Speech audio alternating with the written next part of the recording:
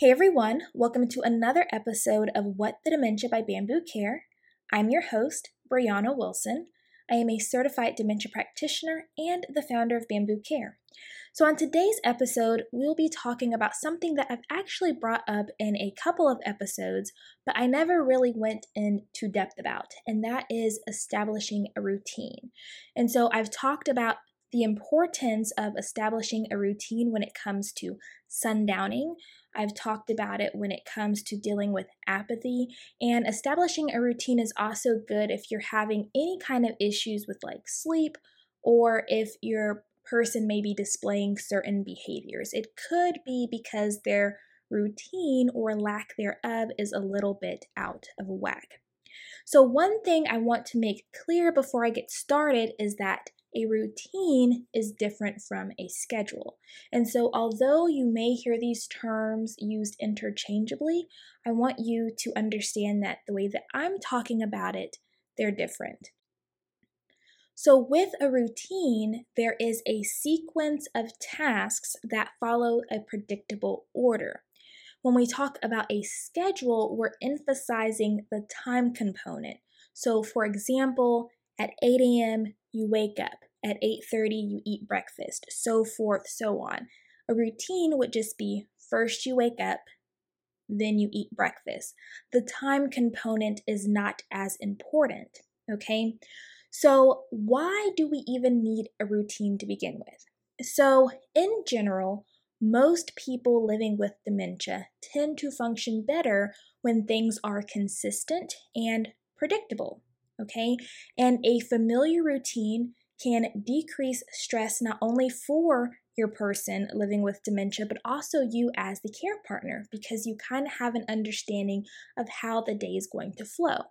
And the good thing about routines is that you can always change the routine if you need to, but it allows enough flexibility that you don't have to stress yourself out. Because when you have something like a schedule, if you get off of that schedule, so behind schedule, meaning that you're running kind of late, you're not on the specific time you need to be on, it can cause you to kind of stress out and freak out because everything that you needed to get done isn't being done in a quote-unquote timely manner, okay?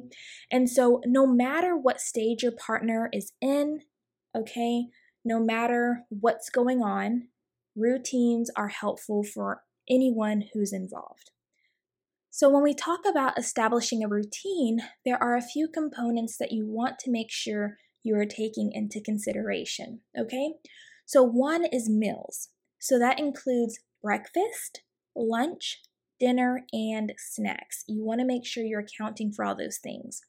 Another thing is hygiene. So this could be clothing changes, baths, grooming activities, things like that. Medications, if they take medications. Some people just take medications in the morning and then at night, and some people take their medications 3 times a day, usually falling in line with their meals, okay? And then another thing is toileting, which is especially important if your partner is incontinent. You want to make sure you have this kind of consistent routine of either changing them or of reminding them to use the bathroom. So sometimes people will put their partner on what's referred to as like a toileting schedule. So every 2 to 3 hours, they'll take their partner to the bathroom to use it, okay? You also want to make sure you're considering stimulating activities, leisure activities, and then restorative activities such as sleep or naps. Because some people function really well and actually much better if they end up taking a nap at like the optimal time, okay? Whereas others, if they take a nap, it really just throws them off, okay? And then you want to make sure that you're accounting for any appointments, visitations, and then your own self-care. Make sure that you put your own self-care into the routine, okay? So let's talk about some other things that are really important to take into consideration when you're kind of creating this routine. So for one thing you want to make sure is that if your house has poor lighting, that you're opening the blinds turning on the lights and all that good stuff in the morning. And if you can, even get them outside. Sunlight is so good for us. Getting the optimal amount of vitamin D actually helps people sleep better too. It kind of like regulates the sleep cycle, if you will. So getting them some sunlight, some good light during the day is so good. And then you want to make sure that you then close those blinds at night and then still turn the lights on until bedtime to kind of help reduce those shadows, which can then cause, delusions or misinterpretations of the environment, okay? Another thing that you want to make sure that you're doing is that you're balancing activity and rest. You want to make sure that you're providing stimulating activities for your partner, but you also want to make sure that you're not overdoing it and that it's not one activity after another and then another and then another and then another. Because as they get physically and cognitively tired, if there's still demanding tasks being presented to them later in the day, that's when you might see some of those behaviors of them kind of acting out or experiencing delusions or hallucinations and all those types of things because their cognitive capacity has been just overextended at that point, okay? So you want to make sure that you're balancing activity and rest. Also, you want to make sure that any physically or cognitively demanding activity is done in the morning, and that includes appointments.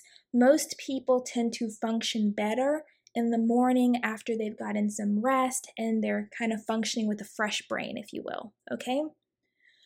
Another thing that you want to keep in mind, especially when you're trying to figure out, okay, well, what activities should I engage my partner in?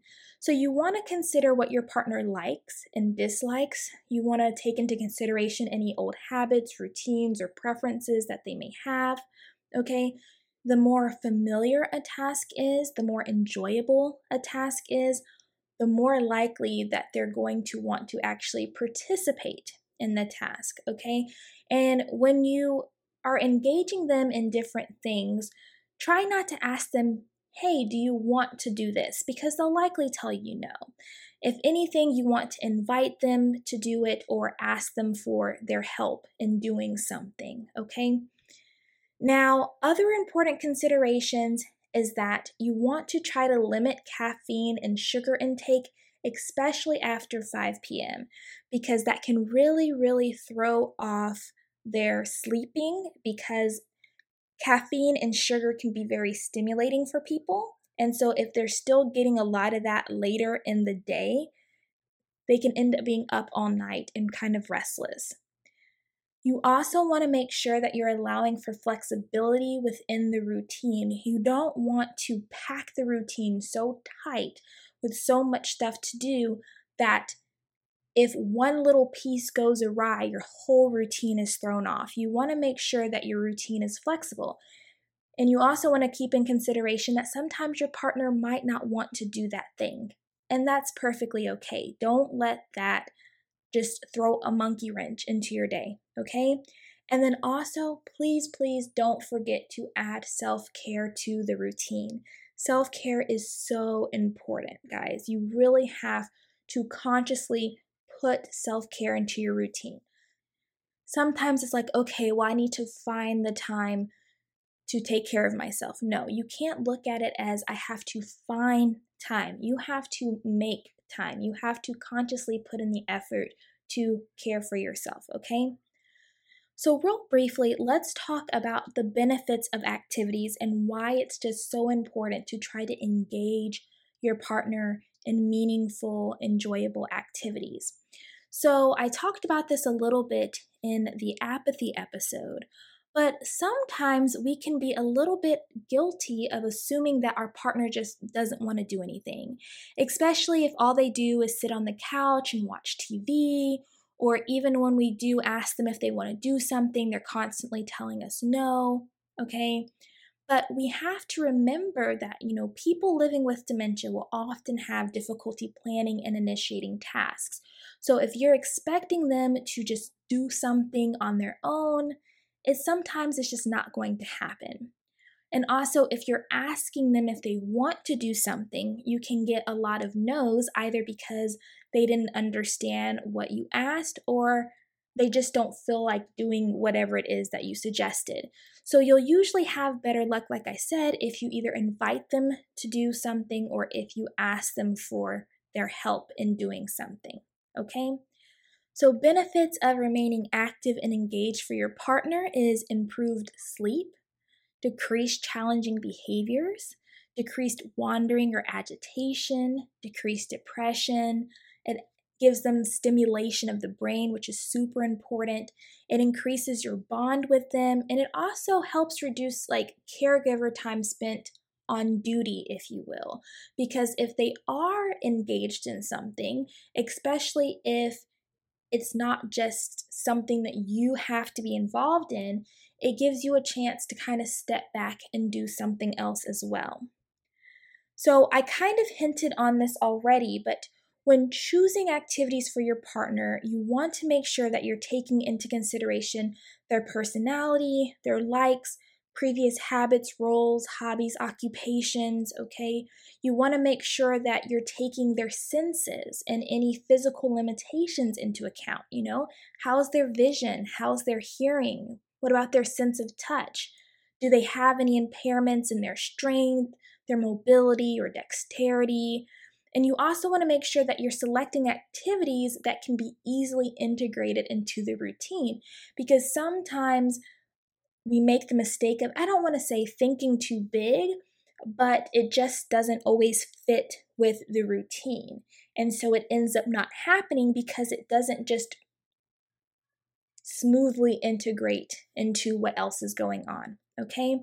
And like I said, I strongly encourage you to identify activities that you can do with your partner and also activities that your partner can perform more independently that requires less assistance and supervision, okay? You want to make sure that these activities are individualized, that they focus on the strengths of your partner, that they're familiar and use familiar skills, that they're purposeful and meaningful.